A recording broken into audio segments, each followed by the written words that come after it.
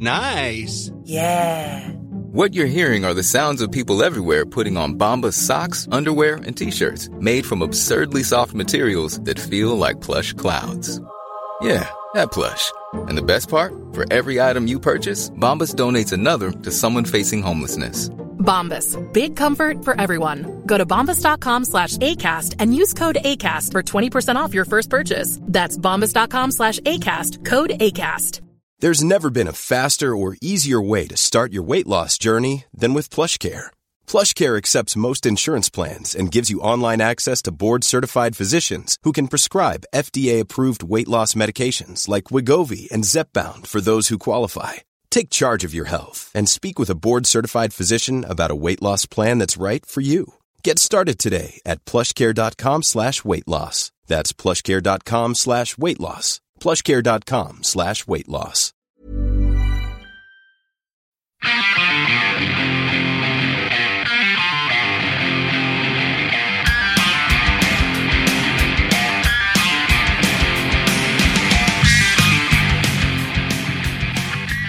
Today on Going Off Track, straight out of the animation world and the comedy realm comes Eugene Mirman. We're super psyched to have him here.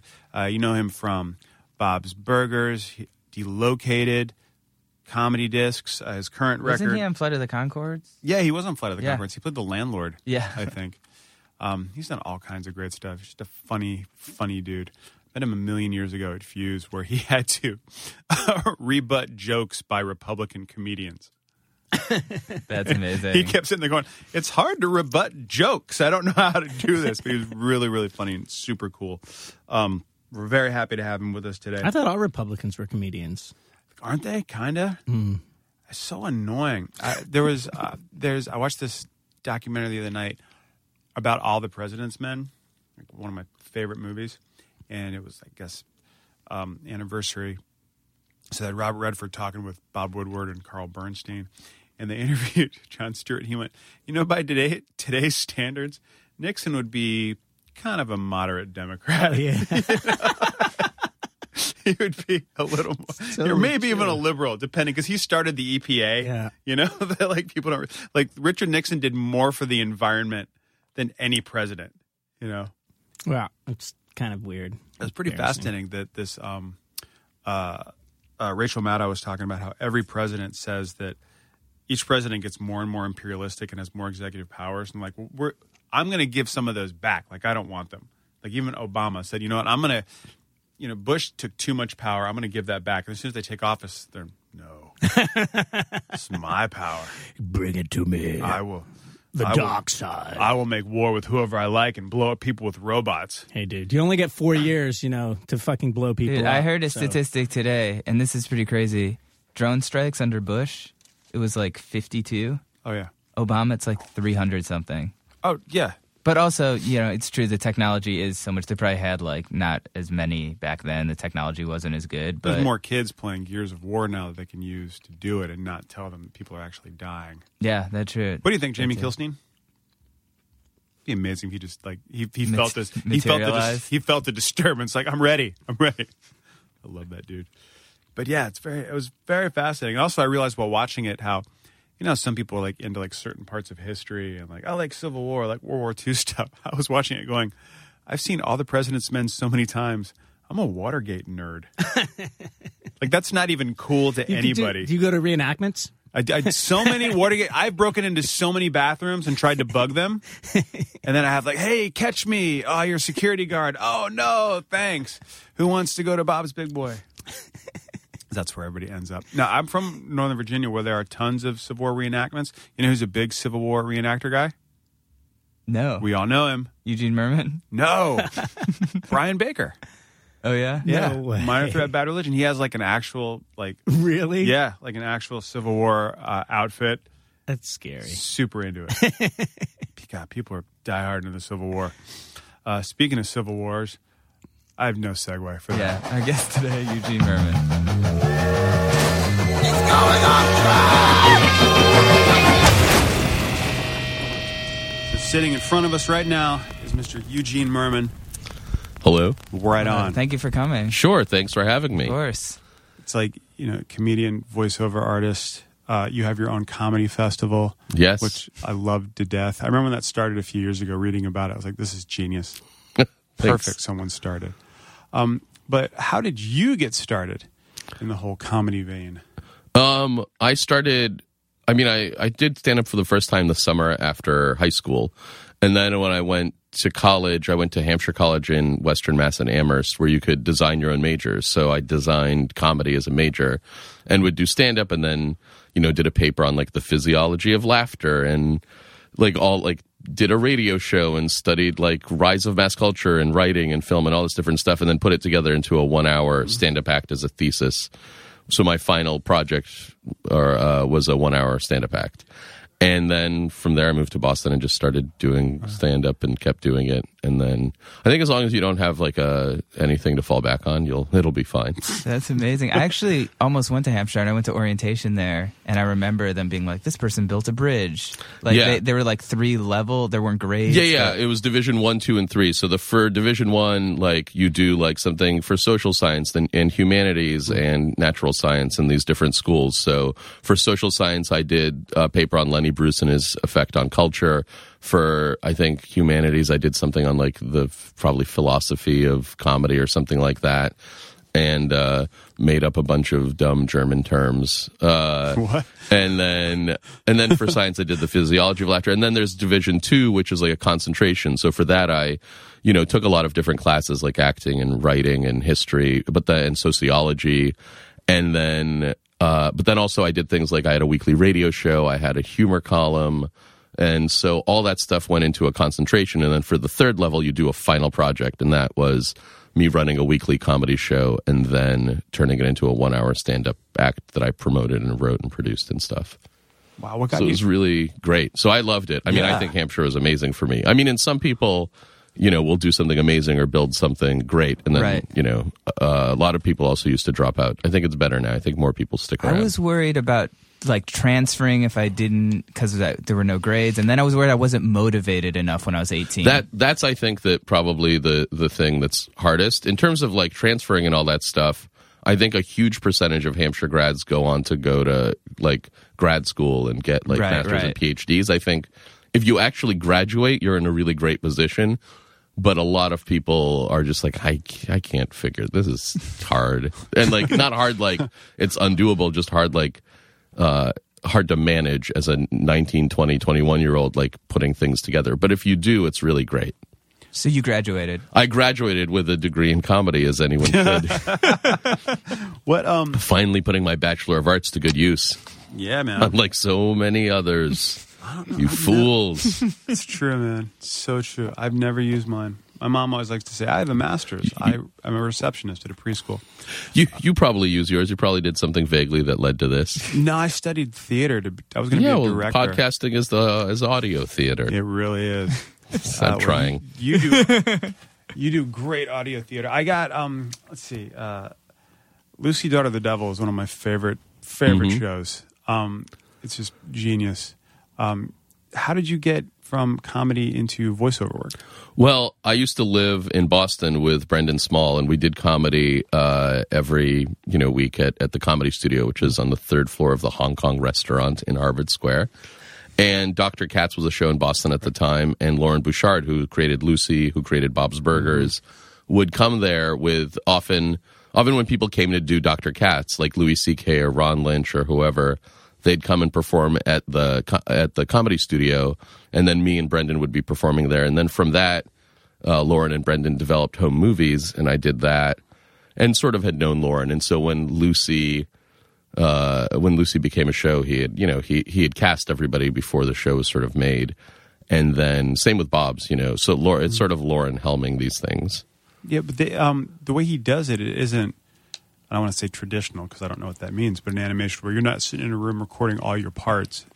We record all together, which is unusual. I mean, as much as we can. And we're on an ISDN line, so we have headphones. We have headphones and we can hear LA and New York and hear each other. So we're all doing it live together, which is, I think, uncommon, though I don't know because I haven't done. I mean, I've mostly worked with Lauren on cartoons. So even Lucy, Daughter of the Devil was like that, was all together. Yeah, we were all together in a little studio. Yep. Wow. Radio play-esque, because Bob's Burgers is, I think, the best cartoon on right now. Thank you. So damn funny. And I got into it because our friend Holly works on it. Yeah. And she was like, check this out, and watched it and was like, okay, so I'm immediately hooked to this. You also were on my other favorite cartoon show, Archer, recently. Yes. But you weren't, okay. So Archer's season premiere, they did kind of a Bob's Burgers crossover, but you weren't part of that. Right. There was, I don't know what the specific reason was. I don't know. I think that it had to do with their budget or something like that. Not to say that, like, the kids would have been like, we want $1 million. I think, like, for whatever reason, the way it works is you can have X number of guest roles or something like that. I don't really know. I mean, I know Adam, and I remember him telling me about it and him saying that, like, it was going to be John Roberts and John Benjamin. Obviously, John Benjamin, he's allowed to be in it because he's already in it. But he had always talked about wanting to put me in it. So yeah, it was really great. It was super fun to do. Yeah, and it's part of the 2-part season. Yeah, finale. So there'll be, I guess, the next one this Thursday. So that show is super fun and it was great to do. Adam's also. When I was in Atlanta, I did shows and stayed with him, and we went to a gun range that was right near the offices. That's like an art gallery gun range, and define. It, like, near where they make Archer, like, I don't know, like a few, like 100 or 500 feet away is a art gallery / gun range. You pick what picture you want to shoot there's I mean art gallery only in that there were so many paintings that I was like, this is kind of a gallery, but then you go into this room where you can shoot guns at a target. But we shot several types of guns, and then at the end I shot a machine gun. Oh. What was that like? Did it have a lot of kick? It did have a fair amount of kick, it turns out, when you shoot a lot of bullets like that. I really shot the shit out of a target. Ooh. How'd it feel? And it was a very nice time. There's a video. I think I put the video up of me on. I think online, if you go to whatever my YouTube page, you'll find a video of me shooting a machine gun and giggling. So that was. I think now it's really crowded there. I think this. I don't know if when it had opened. Anyway, that was a fun time, and Archer is a fun thing to have done. That's definitely. Great. I was exposed to you because you put out, obviously, a record on Sub Pop. Yes. And, they'd put out David Cross, but not a lot of comedy stuff at that point. I mean, and I know you go to a lot of shows and stuff. Are you a big music fan also? Do you feel, how did that kind of relationship come about? That came about from, what was it? From me doing Tinkle, this show that Todd Barry, John Benjamin, and David Cross used to do at Pianos, and I did that a lot. And then Robin Taylor, who is currently my agent and books a lot of bands, she used to go to that. And I think at some point she, after at some point she asked me if I wanted to open for the Shins at Bowery Ballroom. And I was like, yeah, that sounds great to me.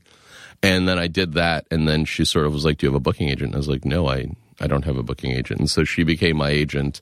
And so through her, I sort of got my first deal with Suicide Squeeze because she had sent, like, my website to David, who ran that label. And then I had sort of, through David Cross, a different David. And then through David Cross had met the people at Sub Pop over a period of years, and through Robin as well. And then, so that kind of happened very naturally, where I think at some point when I was thinking of putting out a second record, I had asked Sub Pop if they wanted to maybe do it. Because to me, like, especially when Patton started doing, like, when they started touring at club shows as opposed to, like, go to this place and pay $30 and you have to buy 2 overpriced drinks. To me, that made comedy so much more accessible. Right. Yeah, well, yeah. And I think that there was a lot of that. Like, me and Dimitri Martin and Leo used to do that a lot. I think before, like, when we had just been, like, on, like, each on Conan once or something. And I used to do that with Stella a long time ago. Open for them. And yeah, that I mean, it's still sort of what I do, where, I mostly play, like, seated place, like, music venues like Bell House, or in Boston the Paradise, or Isn't there whatever. An oil painting of you at Bell House now? There is an oil painting of me at my house. That Bell House and Union Hall, they commissioned. They were like, we have a surprise for you. And so I went, and they gave me, as a thank you, this amazing, like, real life, I forget what the style's called, but super hyper realistic looking painting of me as, like, Napoleon or something. It was amazing.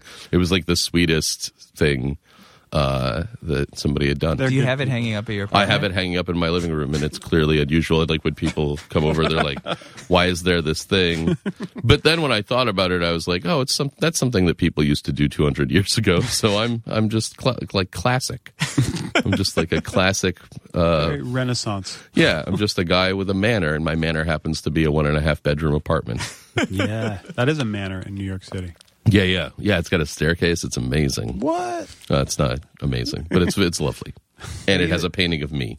You're in the Park Slope area? I am. Yeah. Do you like it? I do. I like Park Slope. It's very nice. It's peaceful, but then also you can go and do stuff. Now, you said you were in school. Are you from Massachusetts? I am. I'm from outside Boston. I grew up in Lexington, Mass, and then I went to Western Mass for school. Okay. And then moved back to Boston for a few years doing comedy before I came here. Do you remember that moment of, I did comedy, this is what I think I want to do?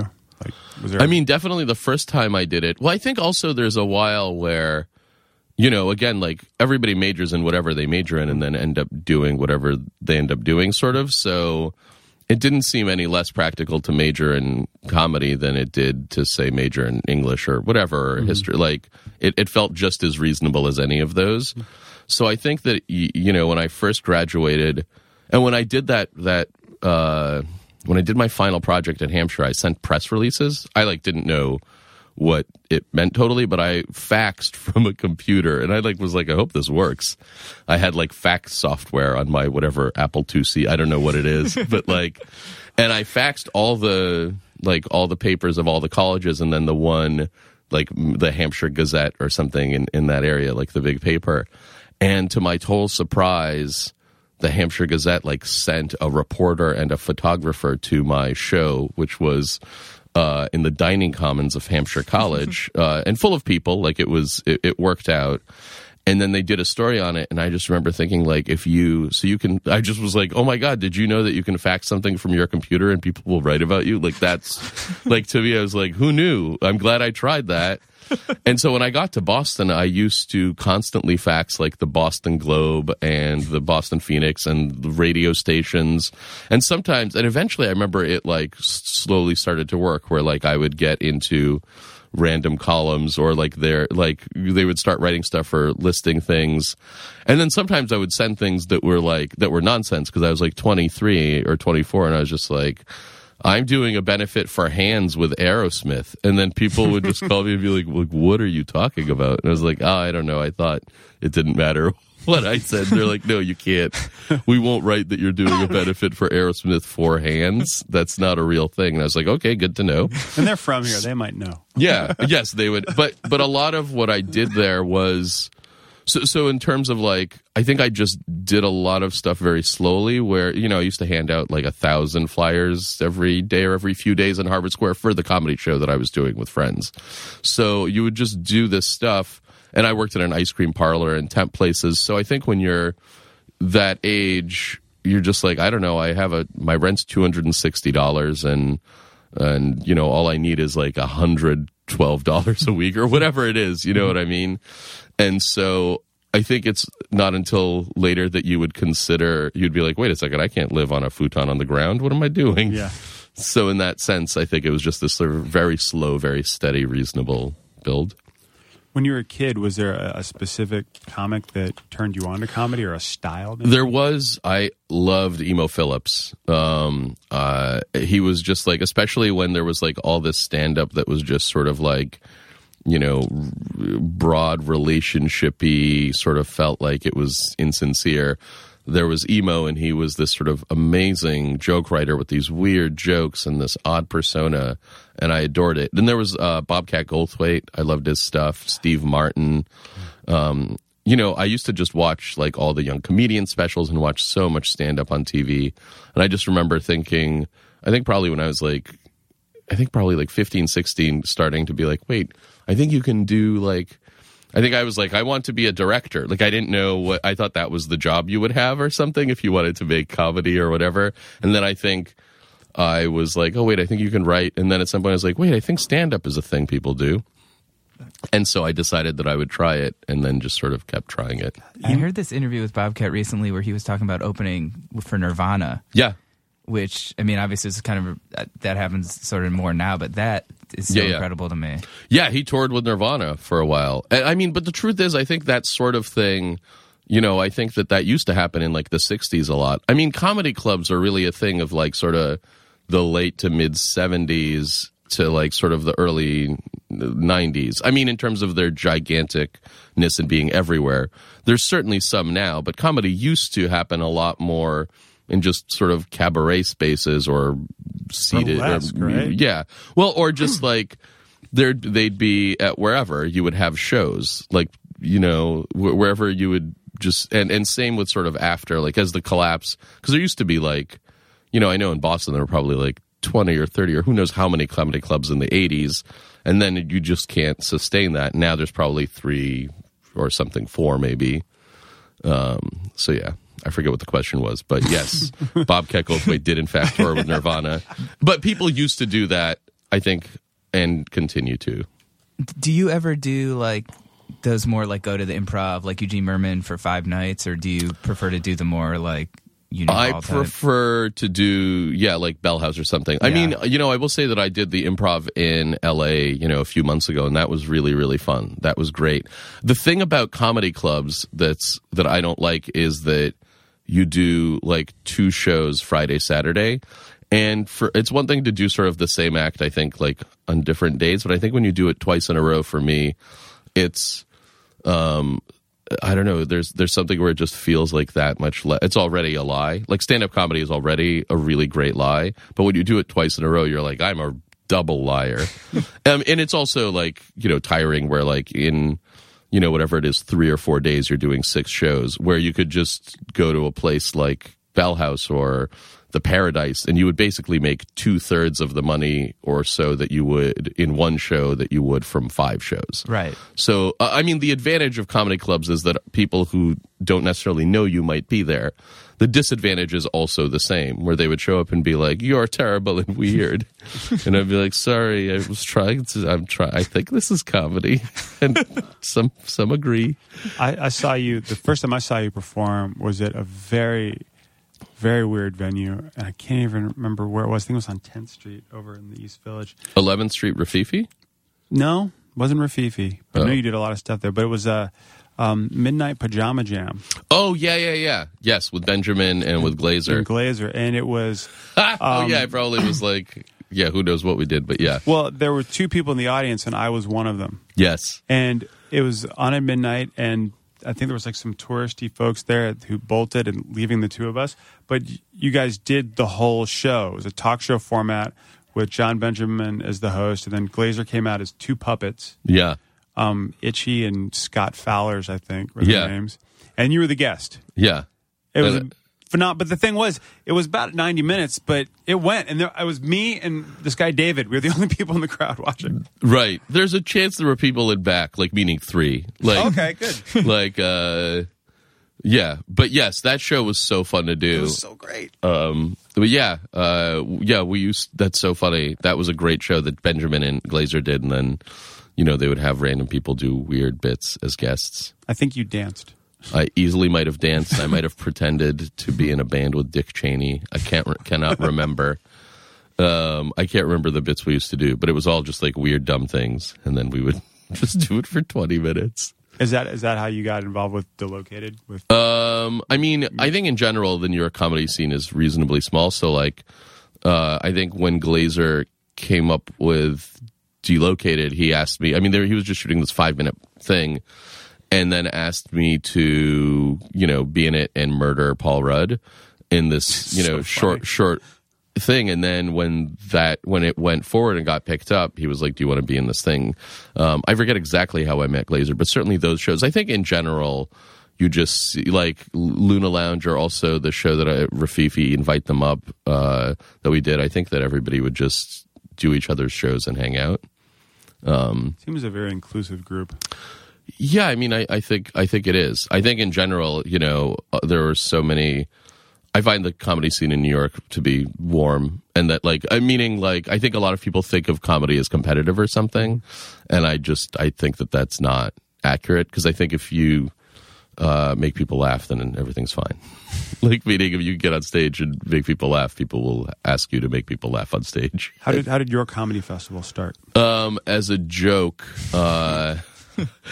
after a show at Union Hall, I forget what was in town, but there was some reason that I made a joke to Mike Birbiglia and Julie Smith, who produces it, and used to run that show. And I for some reason was like, I'm going to do the Eugene Merman Comedy Festival.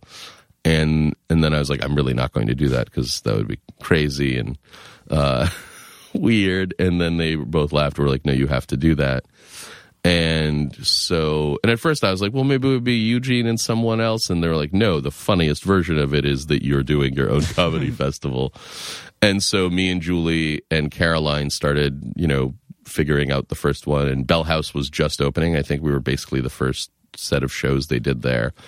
And then, then we had a lot of fun and kept doing it basically. And now, we did it in Seattle. I think we're going to do it in Boston at the end of June. We're going to do a Eugene Merman Comedy Festival.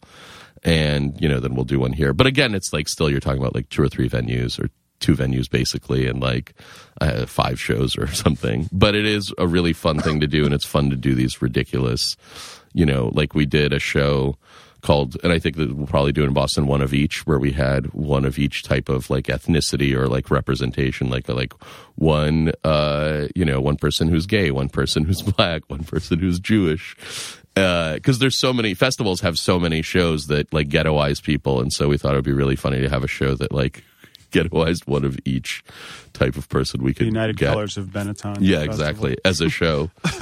That's smart. Yeah, so the festival started as a joke, and it, and then like I think the second year, Julie's now husband, I think, was like, you should do a pig roast. And I was like, I wonder if we can do that. Like, can you do that? Because it's right outside Bell House. And it turns out, yes. It turns out you totally can. So the first year we had a pig roast, and then every year after that we would have different animals that we would roast outside on the last night, and then just give away the food for free. It was really fun and a tradition that's continued. So you have to pick out a new animal each year? Yeah, one year, maybe 2 or 3 years ago, we did a thing where on Saturday we had a petting zoo, and then the following night we cooked each one of those types of animals. So we had like, ducks and goats and whatever it was at the petting zoo, and then the next night we served like rabbit salad and whatever else. So the people really felt close to their food. It was actually it was like petting zoo to table. I don't know how the proper term is. Just know what you're eating and where. Yeah, it wasn't the same literal. Like we didn't murder a petting zoo. That petting zoo gets to be wherever it is, sad and weird. And we tours. We bought exactly. We got fresh, humane animals from some wonderful place. Probably Meat Hook. I think it was. You used to tell a story about this problem you had with an airline, and you wrote up these letters. And I was wondering, was there ever any kind of apology? I wanted some kind of closure. Yes. Well, the airline was Delta. Okay. No, Delta Airlines. I mean, what I did is I wrote them a letter, and then what I did to really try to get their attention is that I made up something like 20-something thousand postcards. And when I was, I did this for probably the bit for like a year or so, but when I was touring with Concords in probably 4,000 to 8,000 seat venues, I would hand out like 1,000 or 2,000 cards or whatever. And so I had handed out a lot of cards. I don't think necessarily tons got mailed, but I feel like several hundred did. And they were postcards where I wrote a thing from the point of view of a fan sending a letter to Delta Airlines telling them that they were horrible. And I never heard from Delta. They at some point did a comedy issue for Sky Miles and asked if they could interview me, and I was like, oh, this is going to be where like they mention it. Right. And no, they were just like, how'd you get your start? And then they were like, you're a hot Twitterer. I was like, great. So they never responded. I think they were just like, it will be more news if they respond than, or I don't know, or I think actually they were just so gigantic it never reached them, to be honest. On the other hand, Time Warner, who I took out a full page ad in the New York Press and Greenpoint Gazette with a letter to Time Warner, they absolutely responded on their official blog. And like, I know that it like reached up to the top like that they had like a discussion of like, oh, there's a person and he bought an ad to tell us we're terrible, and their response was like, we'll try to be better. It's funny, they're just, like I have like the whatever their box is, like their DVR, it works so badly, I don't know what to do, but there's no one else that I could get, and I need, certainly internet. I'm just waiting for Verizon to come to where I am, but they're so frustrating to use. But I am like, if I call them, they'll respond right away and be like, here's another broken thing. Is that helpful? And I'm like, sure. When I moved to Jersey, that was half the reason. I was like, there's Fios here? Yeah. We're in. Sold. Yeah. They also did a thing where they used to charge me for like 2, wireless routers or something like that. And I called and I was like, I have one. I have only one. And they were like, oh, okay, we'll take it off. And then like a few years later, I was like, I realized like it was still there. And they were like, oh, okay, we'll give you your money back, but we can't give it all back because we can only refund up to. And I was just like, you people are just exhaustingly terrible. Like this was after the letter where they're like, we'll give you half your money back. It was just more that they're just what a terrible company. And it's crazy that 2013, with the technology that we have at our fingertips, that's like the gatekeeper. Yeah. Yes. Yeah, I know. But I'm sure that soon they'll be defeated or we'll have broadband for free across this nation. That would be wonderful. Yeah, that'll be something that I'm sure companies won't try to prevent. No. Or charge you for. So anyway. I remember when living in California, Net Zero came out, and I was like, oh yeah, and it was literally nothing. Bought a disc, they would get for free. You bought it. You do what I did, just take it from Radio Shack very quickly, and then boom, free internet. It was slow as hell, but it was free. It was right. Being a broke dummy in my 20s, I was like, yeah, exactly. Bucking the system. Yeah, I remember dialing up. That was a good time. Yeah. I have a friend who works for AOL, and like every time I see her, I make a joke about like installation discs, and she's like, dude, we haven't made those in 10 years. Like those jokes are so not funny. Yeah, well, they now are like a content thing. Yeah, they're like Huffington Post, and they've adapted. So, they're Netscape. They know what they're doing. Yeah, Netscape. I remember I was with Earthlink forever, and then I found out that the guy who ran Earthlink is like this serious Scientologist. Mm-hmm. And it was one of those weird America, religious freedom. Well, then I'm free to feel weird about that and not use their service. Right. But then, just so you know, you're about to get a call from the Scientology people being like, we'd really rather you weren't disparaging about our gods. They will be coming. And now I'm going to get the same goddamn weird call. We just want to sit you down in a weird glass box with holes in it and tell you secrets. I guess I don't know a lot about their religion, but I feel comfortable making fun of it. Yeah. I think that it's okay to make fun of religions if those religions are silly. And that, could be all of them. However you interpret that, I'm comfortable with. When you write a joke, do you ever have that feeling of who will this offend? Will I get backlash from it? I think that it depends. No, not particularly. I think like on stage, it's mostly whether it makes people laugh or not. And I find with me, certain things, like if what I say seems like a little too harsh in a particular way, that people just like don't laugh because it somehow grates against what they think of as my character or something. Or meaning like, or my personality or whatever it is. But,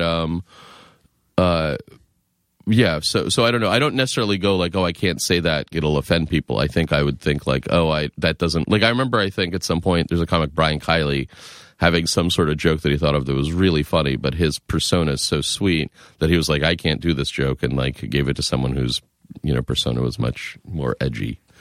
So that's a thing. Do you do a lot of international shows? Do you find the crowd super different? I don't find them super different. I think there's just some things that, definitely translate and others that don't. And it's funny what those things are, because they're often just something that you're conveying, like the emotional connection with whatever it is. Like I remember I used to have a joke about Jack in the Box like the whatever restaurant place, and it completely worked in the UK, even though they don't have that. And then I had another thing that was like about sort of, I remember like Democrats and Republicans and something, and like part of it totally worked, but then part of it didn't because they just had, they didn't have the same kind of association emotionally. So I was just sort of surprised where I was like, clearly they know what that is. Our politics are everyone's politics. But weirdly, a joke about a restaurant they don't have completely connected while something else didn't. But I find in general the audiences are basically the same. There's sort of like an East Village everywhere. Like there's sort of like whoever it is that would go to whatever are sort of the same in a lot of places. I heard recently that if comedians do a show in, I want to say the UK, that like heckling is more part of the show. Heckling is, but it also depends. Like I did a run of like sort of the show that we would do at Union Hall. We did it maybe 2 years ago or so at the Soho Theatre in London, and it was me, Kurt Braunohler, John Benjamin did a bunch of them. Nathan Fielder did stuff with him, and at that show, people never really heckled. But in general, yeah, the UK has a chattier. That's part of like the depending on the setting. That's part of sort of the tone of their comedy. Huh. But sometimes you can be like, "Don't do that," and people won't. I think. But yeah, they're heckling here is often like drunk lunatics, and heckling there is sometimes reasonable. How long will you kind of let it go before you're just like, I have to say something, or I hope someone says something? It depends. If it's someone actually heckling, most heckling is really just people who are very drunk talking loudly. Right. And that you can sort of let, depending on how close they are to you, like if they're in the front, like it becomes, you can't think. Like if you start talking right now, it will be hard for me to talk. You know what I mean? So some heckling is just drunk people having a conversation, just being like, Richard said this weird thing to me. What do you think of that? And it's like, you have to stop talking about Richard right now. Sometimes it's people who are, obviously sometimes it is people who want attention or whatever. I remember when I did shows in Atlanta, there was a guy who got thrown out because he was so drunk that he was mumbling, but he was also slouched. He was slouched in such a way it looked like he was drunkenly telling secrets to his own dick. Like he was just like kind of loud enough that I could hear him, and then it was really funny almost. But he had to be thrown out because he was loudly talking to his dick, basically, from just the way he was slumped. But you can't perform because there's someone else talking loudly, and they don't know to stop because they're drunk, and they either, I think at some point they think they're helpful, but at another point they don't even know what they're doing because they have a hard life and they started drinking at 4, and then come 8:30, So I noticed that spinning back to the voiceover, that Archer has been doing a number of live shows. Yeah. Yeah, they have. Talk about Bob's Burgers doing that? Yeah, there is. We're going to do a West Coast tour from, I believe, May 6th to the 11th or 12th, sort of Portland to San Diego, or actually San Diego to Portland. What's the thought process behind that? Do you have to stick to script? Are you going to be allowed some leeway? Or? Well, the way the show is going to work is that we're going to probably do. We've done a few of these at either festivals, or we did one like at in Madison. And I think the way the show will work is that the 5 of us are gonna do stand up, and then we're gonna read somewhere between 1/3 to 2/3 of a script, and then we'll probably do a short Q&A. Okay. So with it running behind. With the animation running behind? No.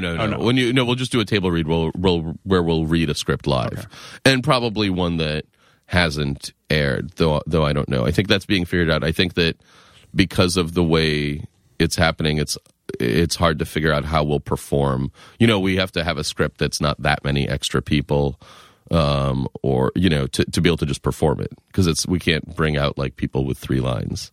You said you recorded, when you do the show, you all have ISDN lines and you have your headphones on, all that. So Kevin Kline is a character on the show. Yeah. Mr. Fischoeder, is he involved? Does he do that as well? Yeah. When he's free, he's certainly in the studio with us. Yeah. Sometimes he'll have to come in to record on his own, but he definitely, he comes by. I think he's on it because he really liked home movies and likes, a lot of the sort of New York comedy scene. That's just cool. Yeah, no, it's pretty awesome. It's amazing. I mean, he comes in and records with us, and then we'll be like, it was just. I think the first time that he came in, he was just sort of like, so what do you guys do to get into character? And I was like, I don't know. I think we just are. We're just this is us. Like this is what we do. And then because he's like a real actor with like training, and he can act like and be different people. And we're all basically, except for John Roberts, using our real voices. Mm-hmm. I mean, I yell more than I would in real life. Yeah, as you can tell. Yeah. It would be funny if the whole time I was like, I started in comedy. Then you're like, wrap it up, Gene. Well, even the voice in Lucy, Daughter of the Devil, Well, that was me screaming. Yes. I mean, but that was also developed. I mean, but also the way this and that worked was Lauren first casting everybody and being like, I mean, the nun might have sounded like this. And then he's like, let's try other things. And I was like, how's that? Yeah. And he's like, perfect. That's a great nun.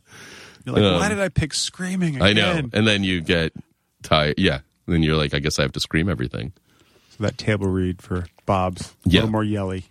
Yeah, I'll tone it down on the yelling, maybe a little. Maybe it's just half yelling. What kind of music are you listening to right now? Because when Steven said when we booked you, I was like, I bet Eugene knows about some cool indie band in Brooklyn. I think that's what everyone thinks, and that's what I would like everyone to think. I just downloaded, and I don't know the names of anything, but I just downloaded because NPR had this thing of 100 songs from South by Southwest. Okay. And I don't know the name of anything, but I've been listening to that, being like, oh, some of this is great. I forget I really love Yola Tango's new record. Langhorne Slim, who I toured with, his new record is great. There's probably lots of other stuff that I'm blanking on. It's a rough question. Yeah. It is. Well, it's also also for me, like I literally bought like Coney Island Baby by Lou Reed a few months ago and was like, this is great. So, a lot of that, a lot of Rick Nelson. But I feel like, I don't know, people, nobody here has Rick Nelson. Why don't you go get a nice Rick Nelson greatest hits record and start there and be like, oh, country, 50s country. This is good times, 70s country. When you're just kind of like commuting or whatever, do you mostly listen to music or podcasts or comedy or all of it? Yeah. I'll sometimes listen to. It's kind of nice because for me, like some of it, like is people I know. So like listening to like What the Fuck, or listening to like You Made It Weird. Those are really kind of great because they're just like charming conversations between. Sometimes people I don't know, but then sometimes people I know.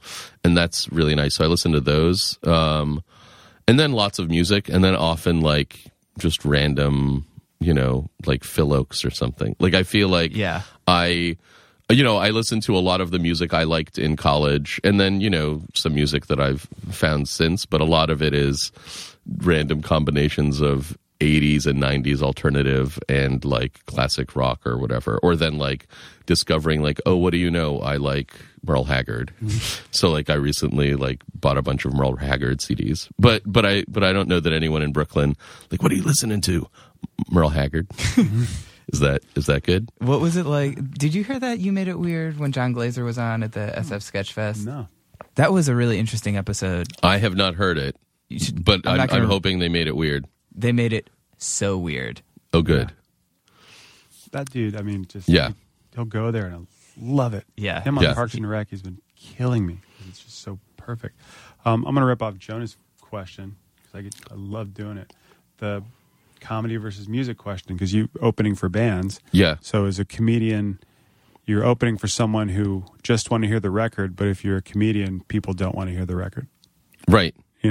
Yes, if you're a comedian, when you put out a record, you have to write a new hour to tour with. Yeah.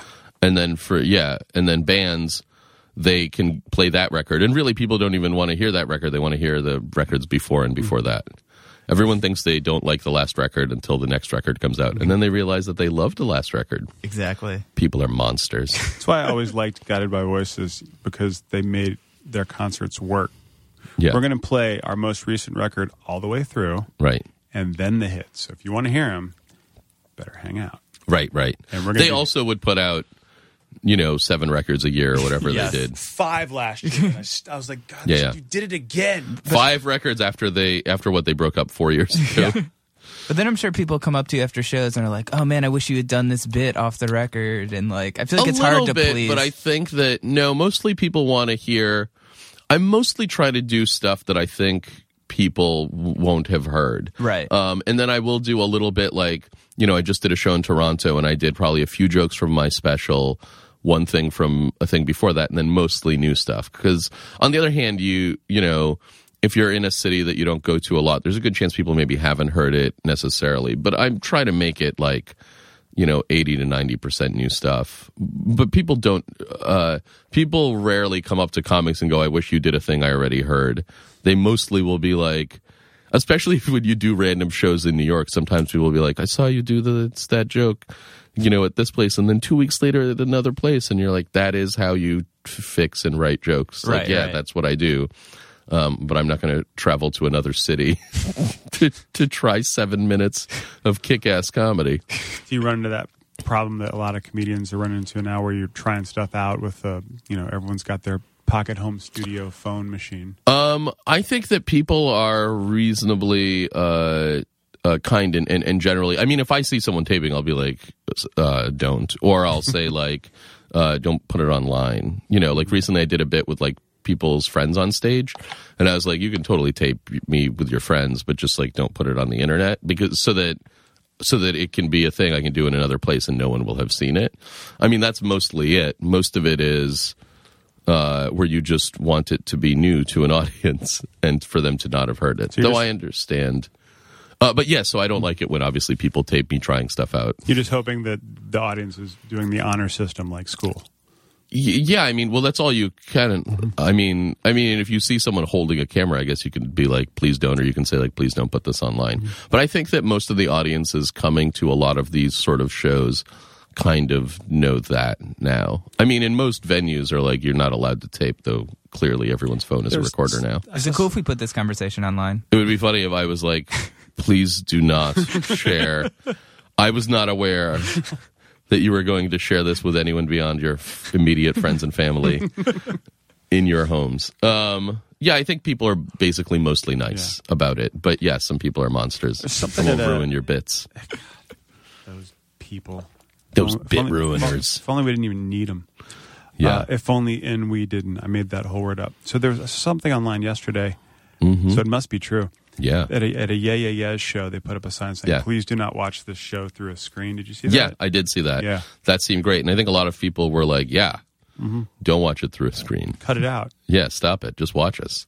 Yeah. I think they were also like, you can take pictures for the first, what you would tell actually photographers coming to a thing where take pictures during the first 3 songs or the first 10 minutes of a show and then don't, And yeah, I think that makes sense. I mean, I think at comedy shows also you have different people coming on stage and people sometimes want photos of, various people. If you're a band playing for an hour and a half, it's a little different. But yeah. I think it's like a generational thing too. Like when I see people like holding up iPads at shows, I feel like, and I'm always like, man, I would never even like think that was an option of something I could do. Well, you can now also, I mean, theoretically, it'd be one thing if someone wanted to, I get if you wanted to like record either someone's stand-up or music or whatever. Like, I mean, when I was a kid, I would definitely bring like tape recorders and things and record concerts, but I would just listen to them. I wasn't like burning CDs and selling them, right. Or putting them on the internet. And I think some artists don't mind it. I think a lot of artists, I think it's like you can't do a board, like try not to make board recordings available, but feel free to record it and share it. I guess it just depends what you do or what people do. Yeah, a lot of bands are like that. I know Metallica was like that. And, I mean, the Grateful Dead kind of pioneered that with the whole tape. You'd have this. It was one specific area that you can put your mics up and you do your thing. Yeah. Yeah. I mean, I totally get why anyone would want to tape shows, and I certainly, when I was in college and stuff, taped shows to listen to. I mean, also, there wasn't an internet where you could just, like, search for almost any band you like and find 50 concerts. Totally. Well, I feel like I'm a huge hypocrite when it comes to it, because if someone holds up their phone in front of me, I get annoyed, but then I'll want to watch it later, and I'll totally watch their video and enjoy it. But when they're doing it, I'm like, oh, this person. Like, Right. Yes. Yeah, I mean, you don't want to look at a sea of people But you can also audio record music, which you could probably get a nice little mic for your iPhone, and as long as you don't put it on the internet, I think, and you just quietly masturbate to your favorite comedy or music. I think it's nice. Is that how you listen to music? Quietly masturbating? I that's what I know, but it is what I recommend or ask of your listeners. Comedy, put on just like their favorite Phil Oakes record. We need new business cards. That would work out, actually, in the back. Podcast to masturbate to? Yeah, the podcast, yeah. To quietly masturbate to. Quietly. So that there's just like a sort of elegance to it. Not a loud, angry. No. Yeah, not some dignity. Exactly. Yes. The dignified, yeah. Well, yeah, I also offer awkward branding services if anybody is looking for that. If you want me to turn your company into a sort of weirdly sexual, slightly unnerving company, please call me for $85,000. I will turn your toothpaste. How much of Bob's Burgers is scripted? How much is ad-libbed? A lot of it is scripted, and then when we're all together, we often then have a chance to do a bunch of improv. But also the writers in LA are, at the same, like we'll do a few takes and then the writers will suggest alts for various things. And then we'll also come up with alts for various things. And so it's hard to say. But we do get to play around a lot. And then sometimes I'll watch a scene and be like, oh, that was like 70% scripted. And then this other part, we just totally went off. And it's kind of neat to see that. It's a fun show, man. It's like not since The Simpsons has there been a show that's like that funny and touching. Yeah, the thing that's also pretty awesome is the writers a lot of it is we've come together where like the writers have very much started writing to us in certain ways where like I'll see a thing and be like, I can't remember if that was improvised or written.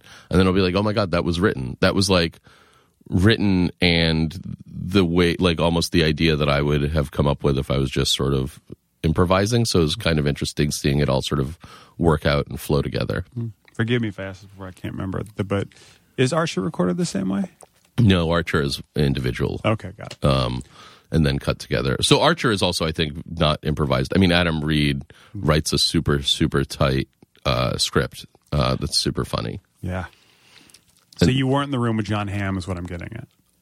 For Archer, no, but for Bob's, yes. Yeah. Like when I did the thing where I fall in love with the toilet, me and John recorded in the studio together. That was really fun. God, that episode was hilarious. And then, yeah, with Archer, no. I mean, you're just basically, Adam is, you're wearing headphones on an ISDN line, and he's in Atlanta giving you feedback, and you're reading lines, and he's just sort of giving you idea of how to do it. Speaking of kind of ISDN, like you talked about the faxing stuff in Boston, and then obviously Twitter has been a big thing. I mean, do you like kind of embracing these kind of new forms of technology and kind of using them for comedy, or is it just like a natural thing? Or yeah, I mean each thing is sort of helpful. I mean, I think before YouTube, I had lots of videos that I'd put up on my website. They were admittedly like 1 inch by 1 inch because people were dialing up, and I was like, it can't be more than a megabyte. And so there are these weird, tidy things. But yeah, I think that, I mean, it's funny to think that I was like handing out flyers and, faxing places because that was the only way. One of the things that helped invite them up become more popular was when Friendster was invented, and you could like post. Because before it was like, sometimes you'd have, like, say, David Cross was doing our show. You could tell a few friends, especially if it was like he was, was going to do it that night, like, agreed like 4 hours beforehand or something, or said that he wanted to drop by. But there was no way to tell people until Friendster. And then you could post a bulletin, and then the word could actually spread if you had, like, somebody who would, people potentially wanted to see. But yeah, I used to just hand out flyers or fax, weird newspapers and stuff, or do radio, I guess. I mean, all that stuff is still helpful. I mean, my sort of opinion of any of that, especially if you were just starting out, would be that you should just do everything. You should do all the things you can do, and then 3 of them or 2 of them might work out, and then pick 4 new things and then try those, and then just keep doing that until you're effective. It now seems there's so much you can do to promote yourself that you could just do that You know, like it's like you're going to be promoting everything you're doing and not have enough time to do the work when you're doing the Twitter, the Tumblr, the Facebook. Right. I mean, the very first thing you have to do is put on like a fun thing, you know, and I think a lot of people do that. I mean, if you have like, you know, there's Cabin, I think, is a show in the city that's really fun that a lot of people like. And, you know, there's lots of shows that are very fun and people know about it. And then, you know, after that, you should promote it. You shouldn't first promote a thing. And then people get there and like, this is very sad here.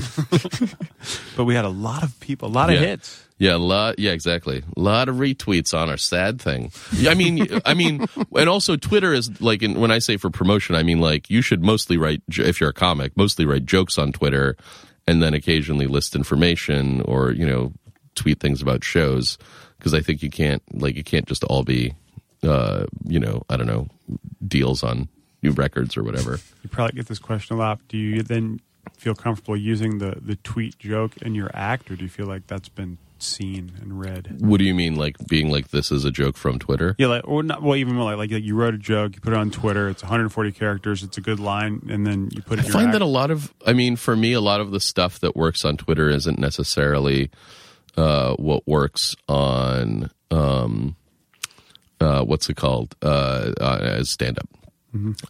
So sorry.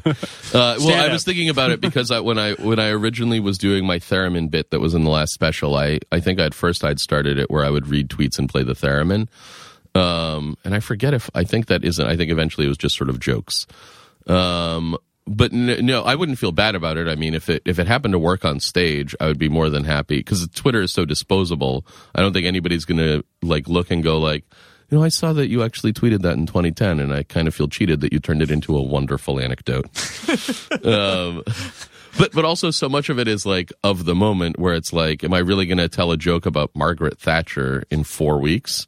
You know, I mean, maybe if it was really great, but not, you know, most of that stuff is sort of disposable. Did you ever see that theremin documentary? No, some of it, but no, yeah. I haven't seen the whole thing. I've seen like clips. It's a deceptive instrument. Yeah.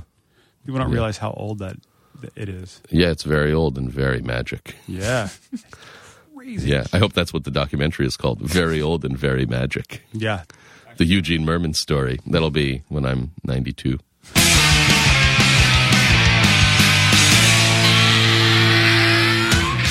So for fans of Eugene Merman, you know him from Bob's Burgers. You also know his comedy, his most recent record, An Evening of Comedy in a Fake Underground Laboratory. He was on Archer, which is probably my favorite show right now. I love Archer. I have not seen Archer. I need to do it. All the seasons are good. They're just genius. You'll love it. Put together well, recorded well. Just so. Did you watch Frisky Dingo? No. Oh my God! No, you got to watch Frisky. I mean, I've you seen run a out of couple Archers. Watch Frisky Dingo, because it's like the same thing. I always confuse Archer with that TV series with Ted Danson. Becker, yeah. Because that completely makes sense. It's like, you know how like sometimes your brain gets like crossed wires and like one thing and another thing that aren't anything alike get confused? Nope. Okay, maybe that's just me. That's a fun world to be in. You know that show, Becker, about the secret agent? It's animated. John Benjamin does the voice. Sure. You mean the show with Ted Danson? No, I'm pretty sure it's not Ted Danson. What was the plot of Becker? He was always at a bar or something? If you really must know. I do. I legitimately want to know. He was a doctor who smoked, who was really angry. He was basically House, but with a 3-camera sitcom. Okay, so which was the show where he was like at an airport in Alaska or somewhere? Was that Ted Danson or is that somebody else? See, he has crossed wires too. It's Are you not thinking just me. Wings with Steven Weber? Was that like at a small airport? That was a sitcom? Yes. Yeah, but that was in Alaska. That was Who was the star? I thought that was in Nantucket. Yeah, the star was Steven Weber. Steven Weber, yeah. Who's Steven Weber? Yeah, exactly. But he's really who was funny the other? on Twitter. I thought the other. Oh, and what's his name was on it? There was nobody from. Who was in Sideways? There was nobody from Cheers on that show. Nobody from Cheers on that show. My wires have all been crossed. Thomas Hayden Church. You know when all your wires are completely crossed so that you actually can't make any connections that are useful? Yes. Luckily, there's a website for you to go to. GoingOffTrack.com. Hit donate to hear more discussions about sitcoms versus animation. Oh, and if you get excited, you can leave a positive rating on our iTunes page. Oh, yeah. My friend Mike recently left one that was very nice. Oh, it's very cool. And, especially if you don't know us, that's even awesomer. Yeah, we like the reviews of people who've never met us. Yes, but if you know us, that's cool too. Don't discount the fact that we're friends. Yeah, don't ever discount that. And what do we miss? Facebook. Oh, yeah, Facebook. You can email us there. We don't do comments on the website. You all know why. They're yucky. And don't be yucky. And if you are, sign your name and your phone that can number. be like our phrase, like Google, like don't be evil. We can be don't be yucky. Don't be yucky. Hi, this is Going Off Track. Don't be yucky.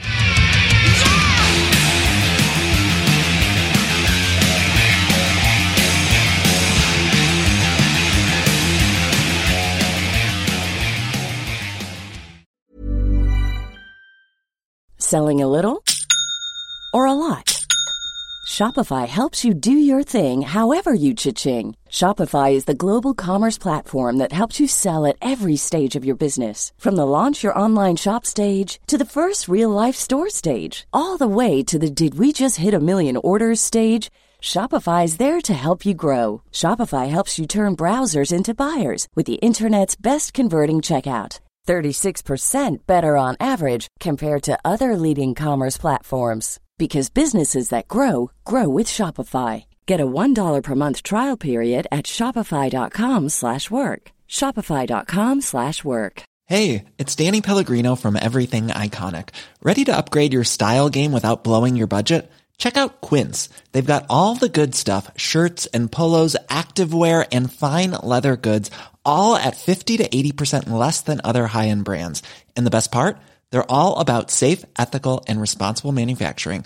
Get that luxury vibe without the luxury price tag. Hit up quince.com/upgrade for free shipping and 365-day returns on your next order. That's quince.com/upgrade. Planning for your next trip? Elevate your travel style with Quince. Quince has all the jet-setting essentials you'll want for your next getaway, like European linen, premium luggage options, buttery soft Italian leather bags, and so much more. And is all priced at 50 to 80% less than similar brands. Plus, Quince only works with factories that use safe and ethical manufacturing practices.